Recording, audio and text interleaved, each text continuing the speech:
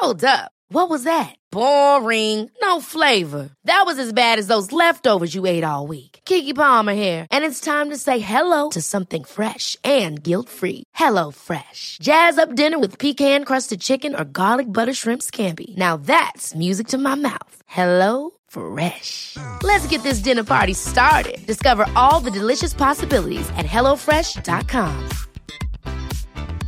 Mom deserves the best, and there's no better place to shop for Mother's Day than Whole Foods Market. They're your destination for unbeatable savings, from premium gifts to show-stopping flowers and irresistible desserts. Start by saving 33% with Prime on all body care and candles. Then get a 15-stem bunch of tulips for just $9.99 each with Prime. Round out Mom's menu with festive rosé, irresistible berry chantilly cake, and more special treats. Come celebrate Mother's Day at Whole Foods Market. Ryan Reynolds here from Mint Mobile. With the price of just about everything going up during inflation, we thought we'd bring our prices down.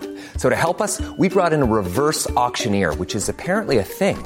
Mint Mobile Unlimited Premium Wireless. How to get 30, 30, bit to get 30, bit to get 20, 20, 20, bit to get 20, 20, bit to get 15, 15, 15, 15, just $15 a month? Sold! Give it a try at mintmobile.com/switch. $45 up front for 3 months plus taxes and fees. Promo rate for new customers for limited time. Unlimited more than 40 gigabytes per month. Slows full terms at mintmobile.com. Hello, guys and girls. The program you are about to hear will be both fun and educational, but it is not a substitute for medical advice. Although we are doctors, we are not your doctors.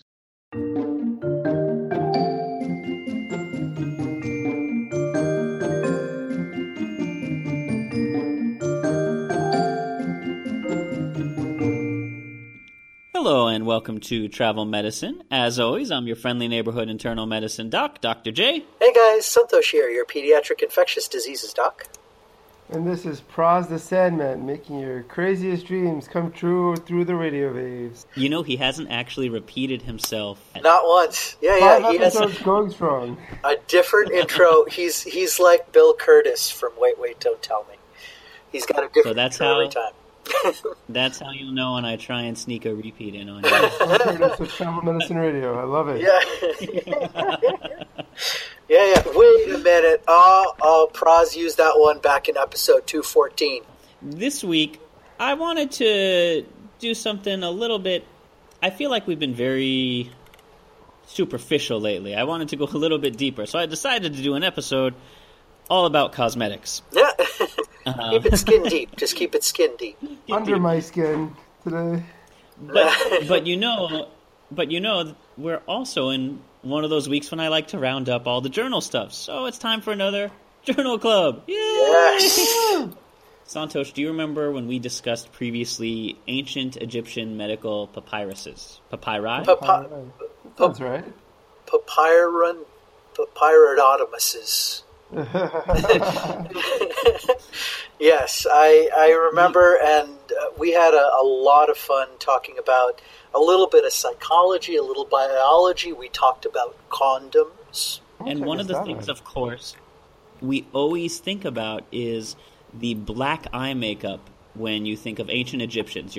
Usually people immediately go to hieroglyphics or that Bangles Walk Like an Egyptian music video. Yes, the black... Or both. Yeah. And that black eye makeup, which is known as kohl, actually may have a medical purpose. Now, it gives the chemical composition or recipe for it in the Ebers Papyrus, but in a paper published by the American Chemical Society actually noted that lead-based substances were used for medicinal purposes and that large doses of lead, as we've covered, are poisonous, but microdoses can stimulate specific aspects of your immune system through nitrogen monoxide, and it may have helped to combat eye infections in a swampy area or a marshy tropical area such as the Nile, where any kind of droplet contaminated with bacteria in water getting into your eye can cause, well, a whole host of problems for people who depend on that one water source.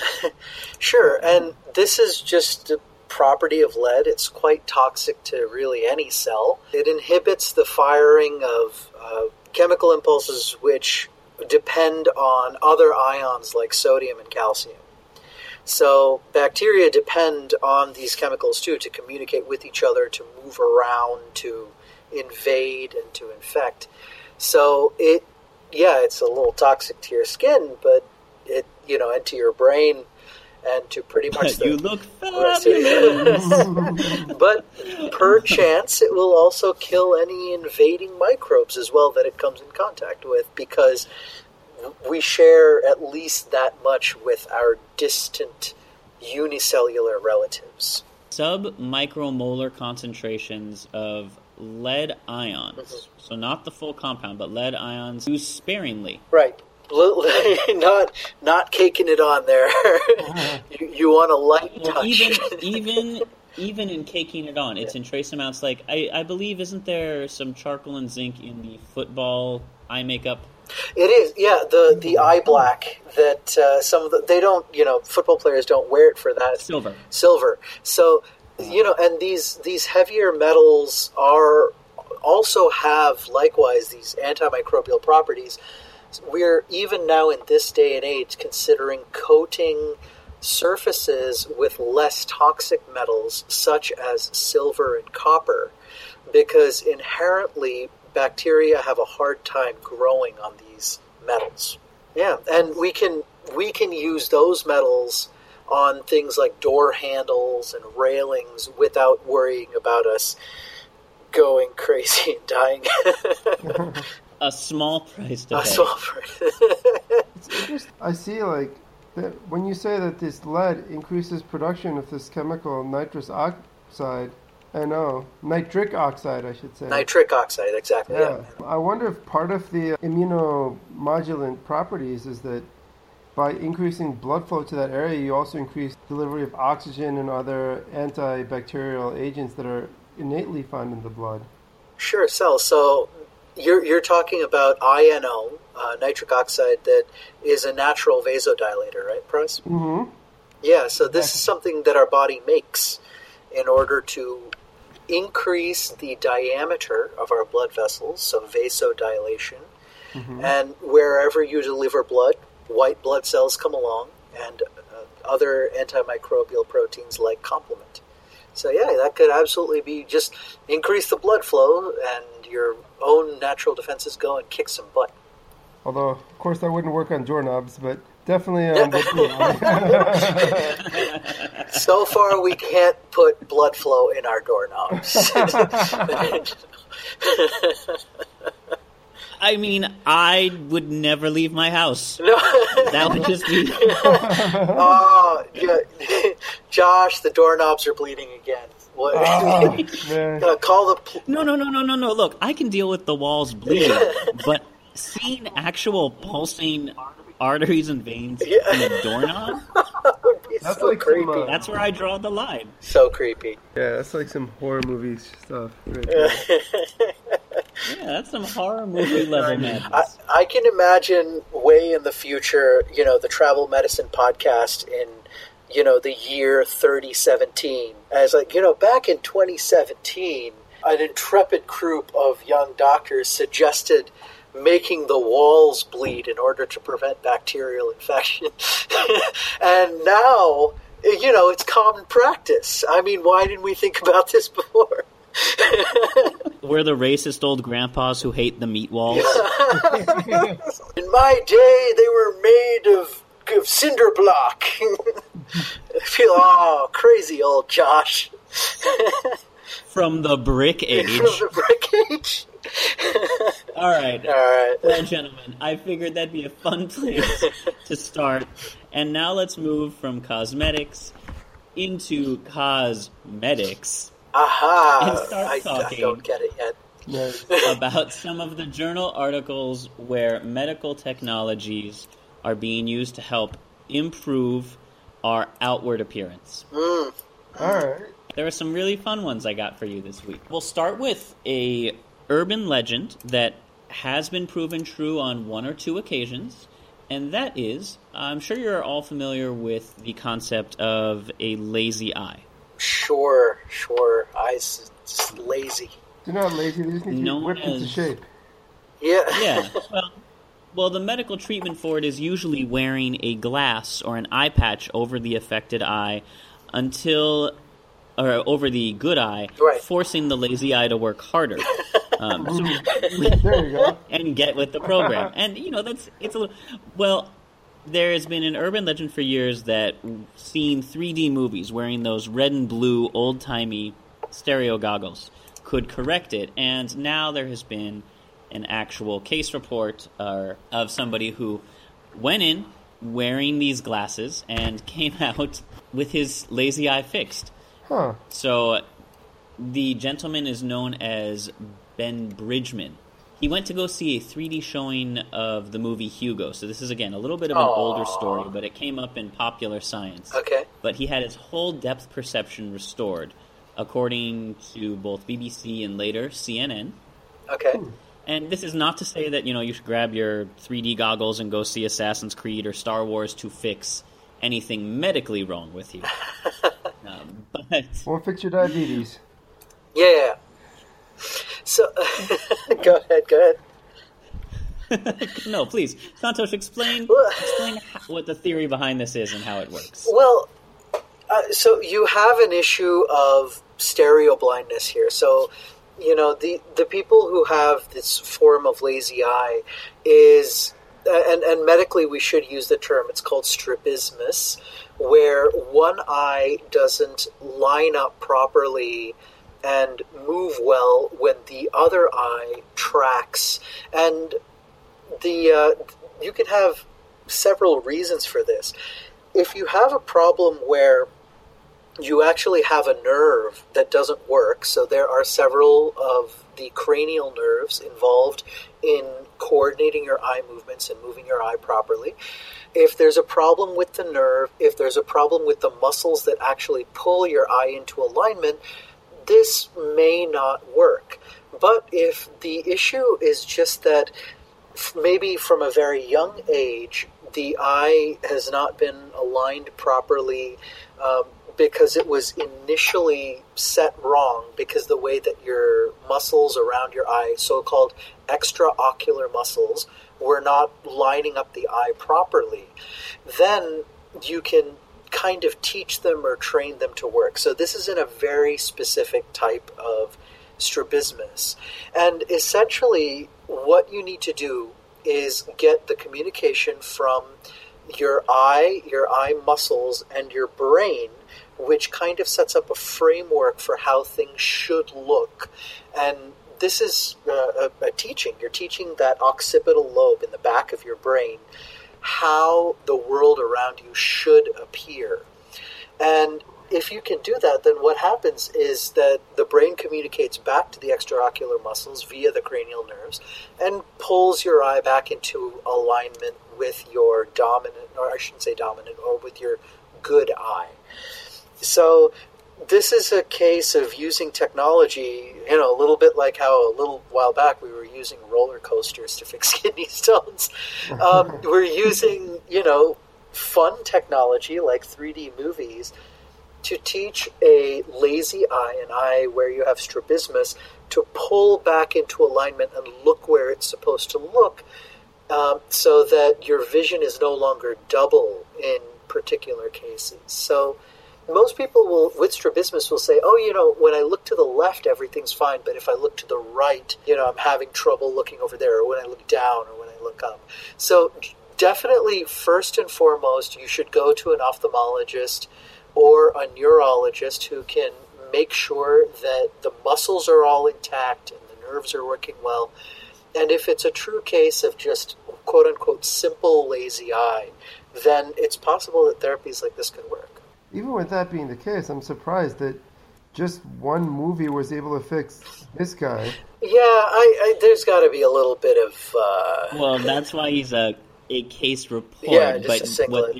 And the reason I bring it up is that studies are now being done. In most people, it does take, at the very least, a matter of months. Right. So not hours. Now, that time can be shortened if the person is young enough, because the brain does have more plasticity. Sure.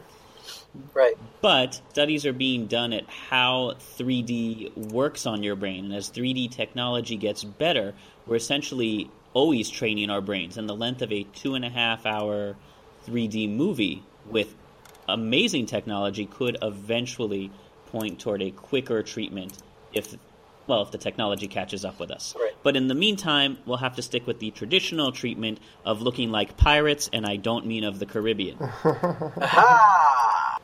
So that was again, older story with a developing technology, but let's start getting into something a little bit more modern and cutting edge.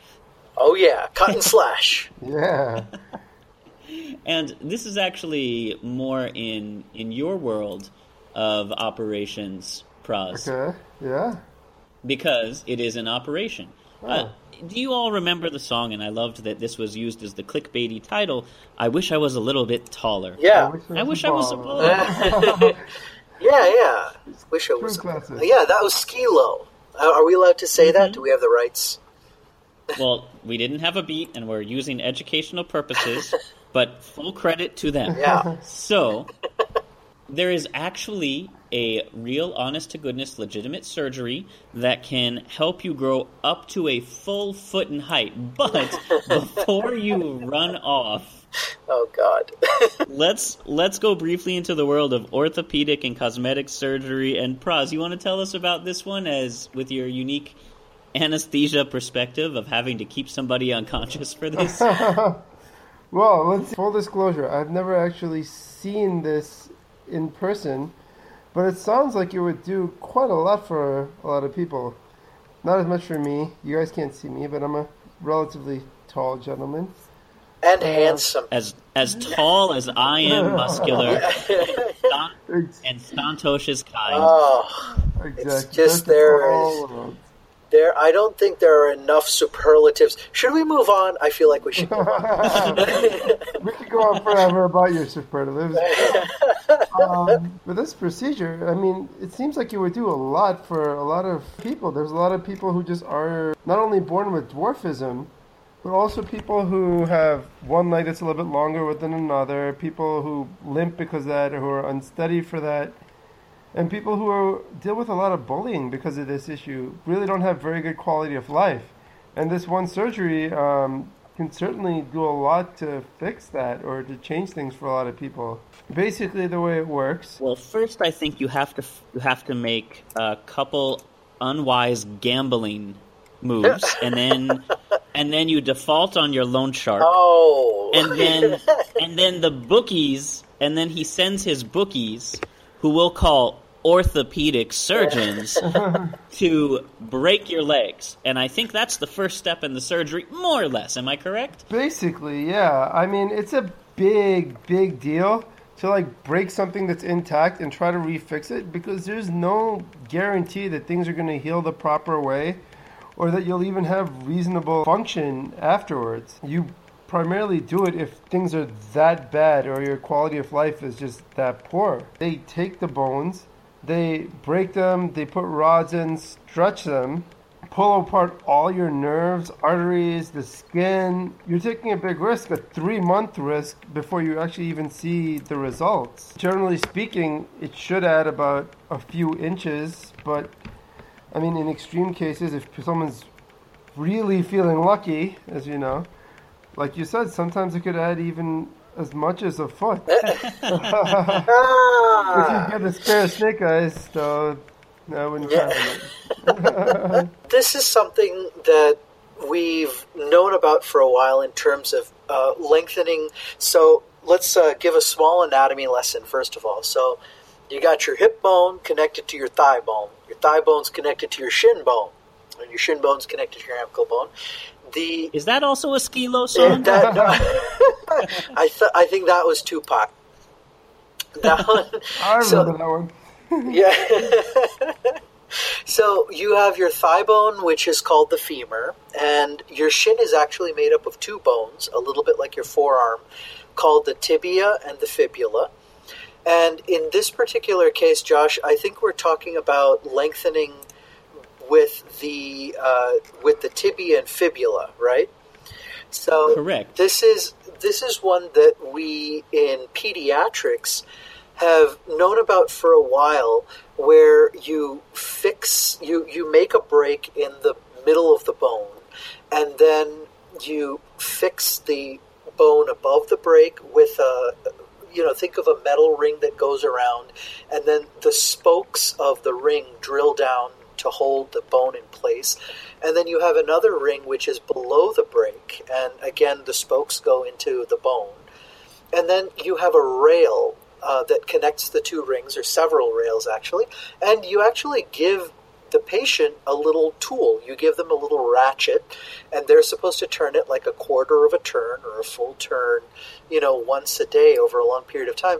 And we've used this for limb lengthening when there is a drastic difference between like the right and the left leg, which can happen in growth with some kids. Sometimes this happens because of a defect that they're born with. Other times it'll actually happen because they may have had a fracture at their growth plate in the tibia or the fibula or the femur, and the bone actually ceases to grow properly. In another case, or another type of case, you can think of a clinical disease called Blount's deformity, where the bone is actually bent out of shape, either because the patient is overweight or the bone actually grows improperly. So the bone has to be broken and then either lengthened or shortened and then reset into place and allowed to heal. But it's kind of miraculous that you can pull the bones apart like that, and then your body knows how to fill in the space with more bone. That's just awesome. So I've got two fun little bits of history for you about. The first is about that technique which you just described. Right. And it's wonderful. I know I talk about how scientists are bad at naming things, but doctors, and I know we're giving ourselves a little bit of a pat on the back here, are great at naming, because this is known as distraction osteogenesis. Osteo meaning bone, genesis meaning creation, distraction meaning, oh shit, what's going on? So this technique is known as distraction osteogenesis. And distraction osteogenesis is exactly what Santosh has just described, with the turning of the ratchet to maintain tension on the bones and give them a guideline to sort of grow back together. One size fits all seems like a good idea for clothes until you try them on. Same goes for healthcare. That's why United Healthcare offers flexible, budget-friendly coverage for medical, vision, dental, and more. Learn more at uh1.com. I'm Sandra, and I'm just the professional your small business was looking for. But you didn't hire me because you didn't use LinkedIn Jobs. LinkedIn has professionals you can't find anywhere else, including those who aren't actively looking for a new job, but might be open to the perfect role, like me.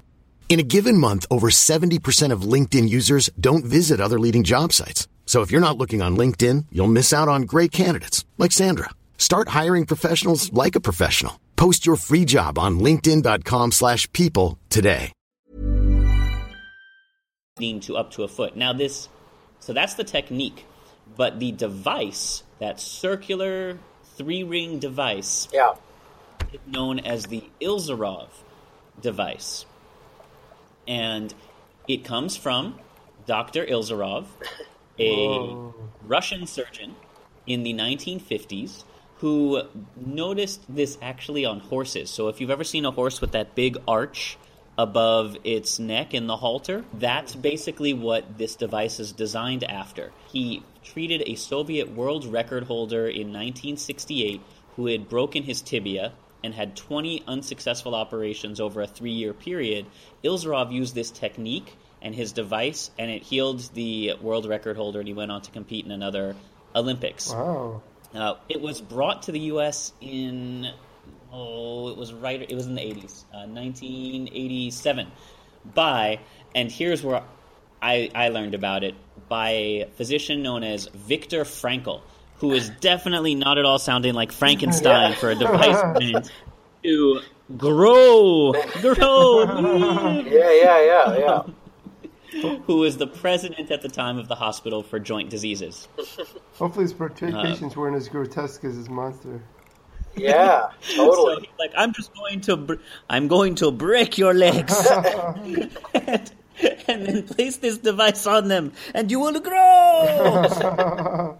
Exactly. Very nice. Very nice. I do want to say that, if anybody's thinking about this, one, please think long and hard. Is this really something that's a functional issue, or is it really cosmetic? Praz, of course, I'm sure you'll be happy to tell us about the issues with anesthesia, especially when, trying to do orthopedic procedures that are this kind of complex.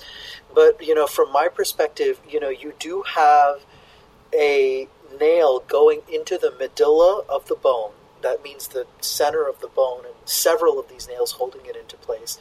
When it's medically necessary, like if someone has a bone deformity or they're really short where they can't even at full adult height reach the pedals of their accelerator and brake to drive their car, it's totally understandable, but you're open to infection.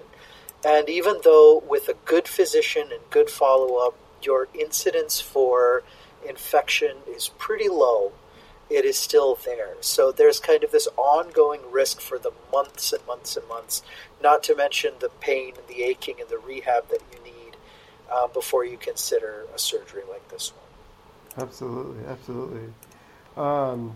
So aside from the typical complications of infection, bleeding, etc., probably an intermediate risk for surgery, meaning that it's not a simple procedure like taking a mole out, but it's not a high-risk procedure like having heart surgery. Most people who are reasonably healthy will probably survive the procedure. That's a good thing. Yes. Yes, you can see where my standards are over here. Yeah. It's a good cutoff. It's a good cutoff. Yeah.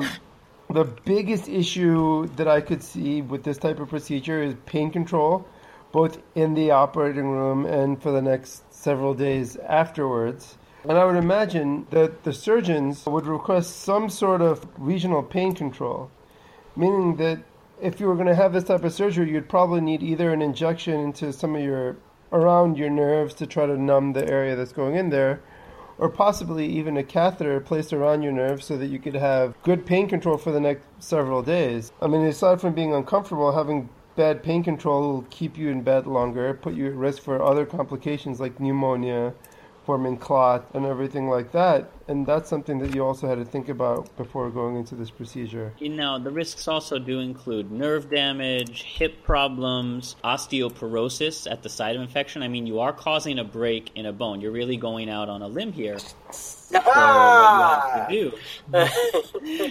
And this is not a cheap surgery at $85,000 on average, and that's how much it is in India, where most people are flying to have it done as an elective cosmetic procedure. Obviously, you would expect that a procedure like this would probably leave quite a few scars, as with any sort of major operation.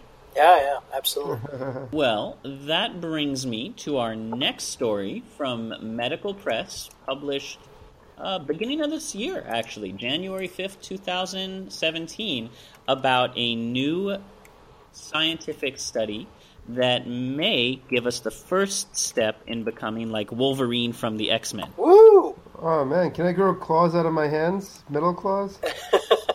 Oh, so close. I was actually talking about regenerating skin such that you don't scar. Oh, man.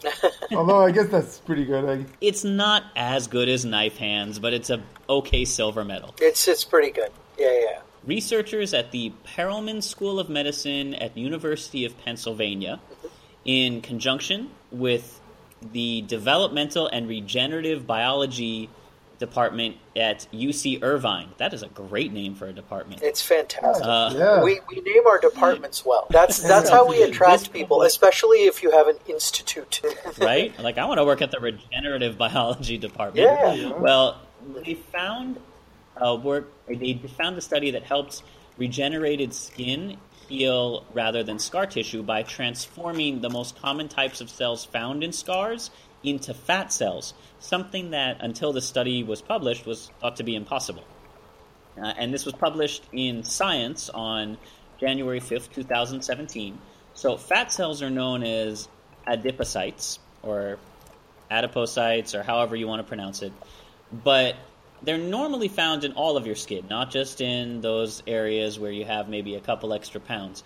But your fat cells are lost when wounds heal as scars. That's why the skin is shrunken, looks dried, it doesn't have that sort of puffy softness to it. Yeah. And the most common cells that are found in healing wounds that haven't scarred yet, are known as myofibroblasts, which very often tend to form a scar. One of the other things that these researchers noted is that scar tissue doesn't have any hair follicles. Think about it.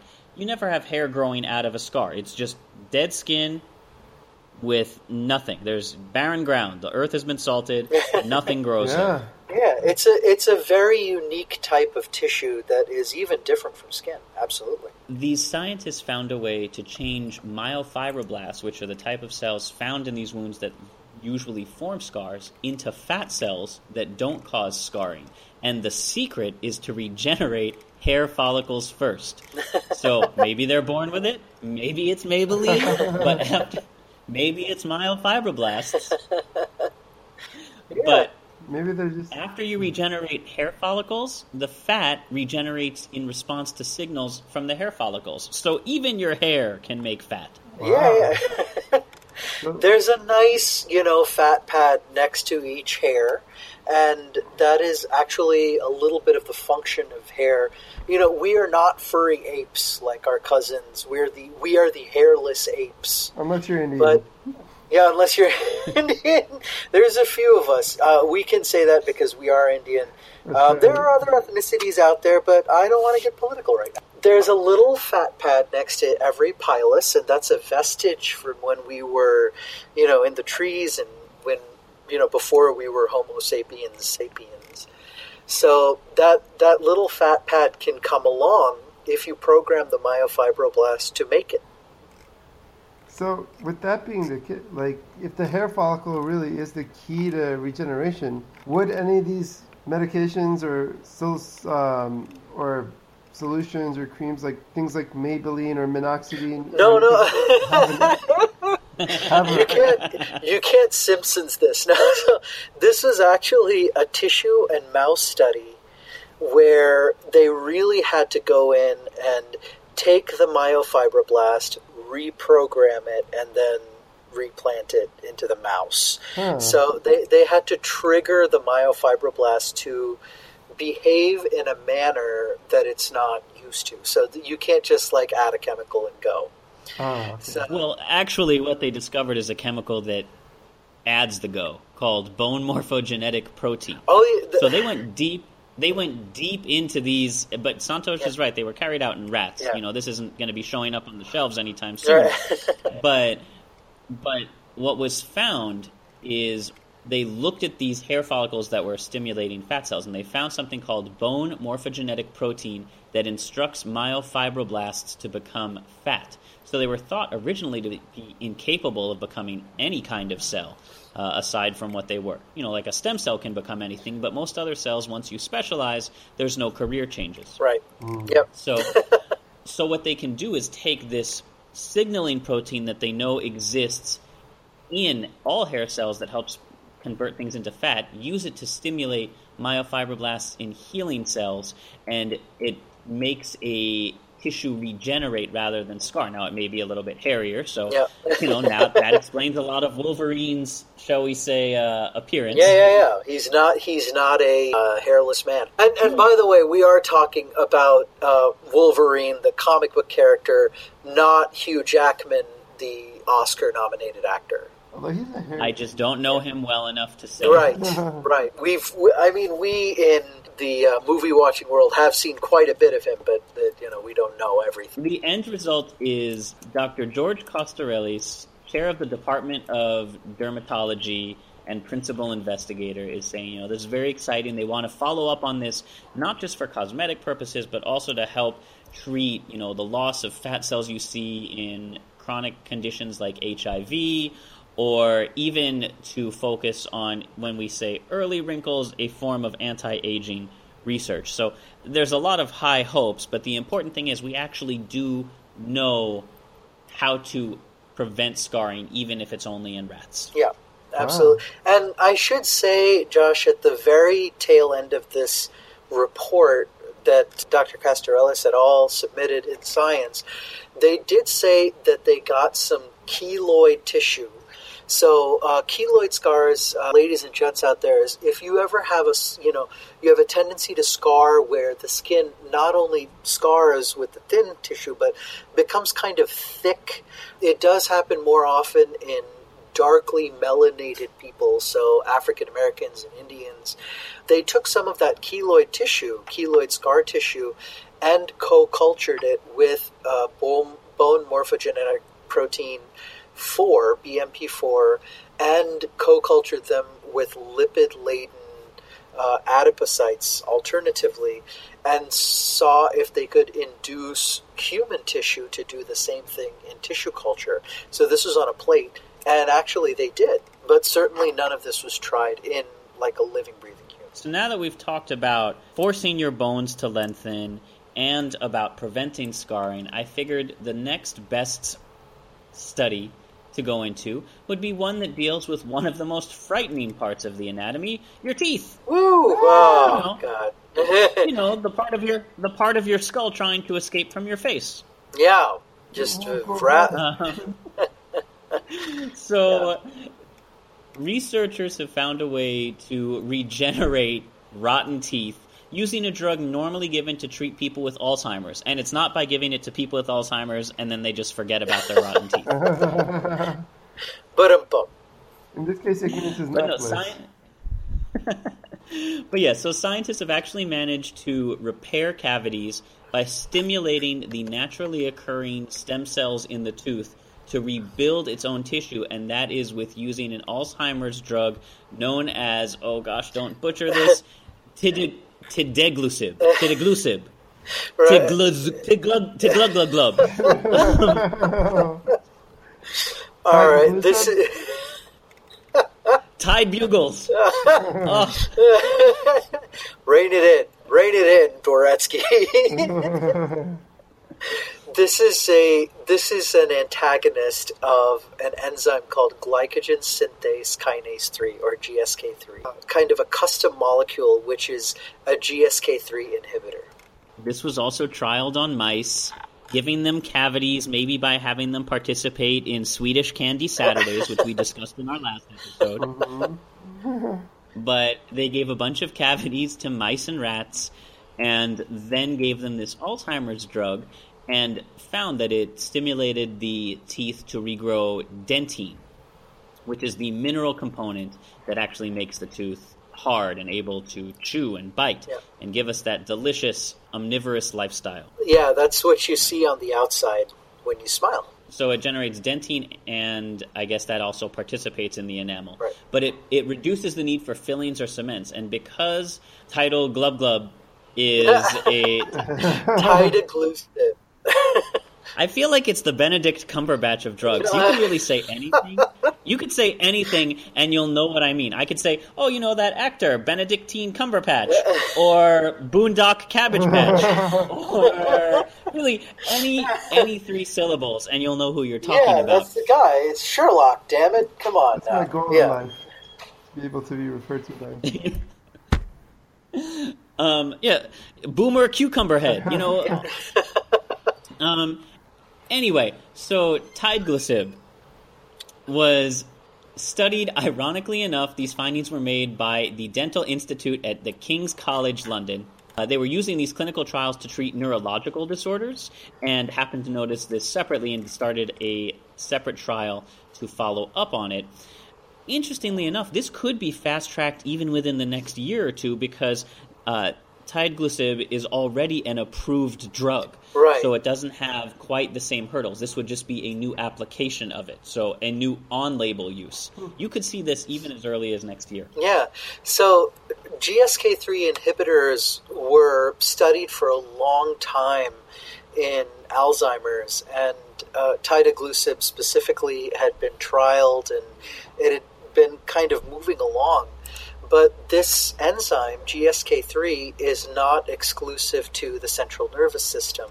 So, as it is in a lot of, fields of science, a scientist will be going through maybe a journal watch or looking for a molecule that they're interested in this case GSK3, and they might actually stumble across, oh, we have a GSK3 antagonist now, which is already licensed for use or in clinical trials, and say, hey, well, I deal with GSK3 all the time, I'm a tooth expert, but I wonder if this would work on dentine rather than on Alzheimer's symptoms. So the good news is, even if you start ending up forgetful, you'll have a winning smile. Ha! There you go. And that concludes this particular episode, or this week's medical topics. But let's throw in a fun just the tip. What do you feel about construction machinery? Bulldozers, cranes, dump trucks, things like that. I appreciate them for what they do. I am into heavy machinery in terms of wow, man, that's really, really cool. But I don't know anything more about them, to be an enthusiast or what have you. Yeah, I'm definitely not an enthusiast, but again, I think they're cool. What they do is certainly impressive. Well, good news for both of you, because for people who are interested in, want to learn about, and enjoy and interact with construction machinery, there is an entire theme park called Diggerland. Oh, well, I never. It's in New Jersey, of all places. Of course, because it's in New Jersey, the very first ride that you can go on is known as the Backhoe Adventure. Okay. Ready to drive? Ready to drive? Take a backhoe adventure when you, 3 friends, and a Diggerland ride operator climb inside the cab of a modified JCB 3CX backhoe, taking turns behind the wheel of the machine as it navigates our obstacle course. So this is actually, it's a family-friendly, and I should be fair, primarily aimed at children theme park. Okay. Where the adults are allowed to participate, and you get a chance to drive obstacle courses and operate things like cranes, skid steers, shake and rolls, those asphalt rollers that pave the way. You even get to do treasure hunts with cranes in sandboxes and trying to use the arms on bowlers to actually go bowling with construction machinery. So for only $36 a day admission, it seems like a great way to kill a couple hours. Nice. And it is meant for all ages. So I know we go internationally often, but I feel that really we have to recognize our nation's treasures. Just keep in mind, if your child is 36 inches or under, they can have bone lengthening surgery so they can participate. Oh, yeah. Let's boost them up. Nice. Excellent. That was a fantastic segue. That's a good tag right there. I think we should end it there, but I do want to give a special shout-out to our Patreon patron, Rebecca Gamble. Thank you so much for your generous donation helping to make this show ever better. We love you. And with that, cut to our outro. As always, we love to hear your comments, questions, and feedback. You can reach us on Facebook, on Squarespace, on Twitter, on Patreon, anywhere podcasts are downloaded. We'd love to hear your reviews, your ratings, and we would love for you to support us spiritually, emotionally, and financially. Included in the show notes are a whole bunch of places you can do that. Our theme music is composed by Rachel Leisure. This show is produced by me, with a lot of help from all my co-hosts and those of you who submit stories. Thank you very much. And until next time, as always, happy travels. Bye, guys.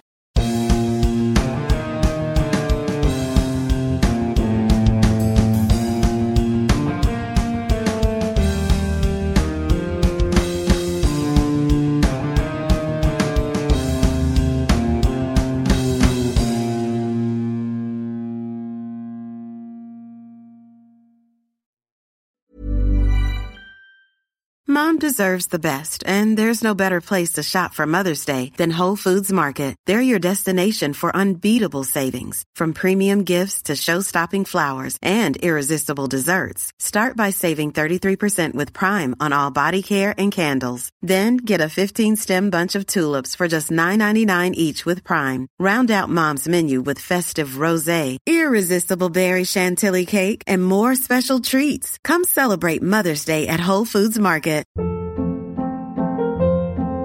Hold up. What was that? Boring. No flavor. That was as bad as those leftovers you ate all week. Keke Palmer here, and it's time to say hello to something fresh and guilt-free. Hello Fresh. Jazz up dinner with pecan-crusted chicken or garlic butter shrimp scampi. Now that's music to my mouth. Hello Fresh. Let's get this dinner party started. Discover all the delicious possibilities at HelloFresh.com.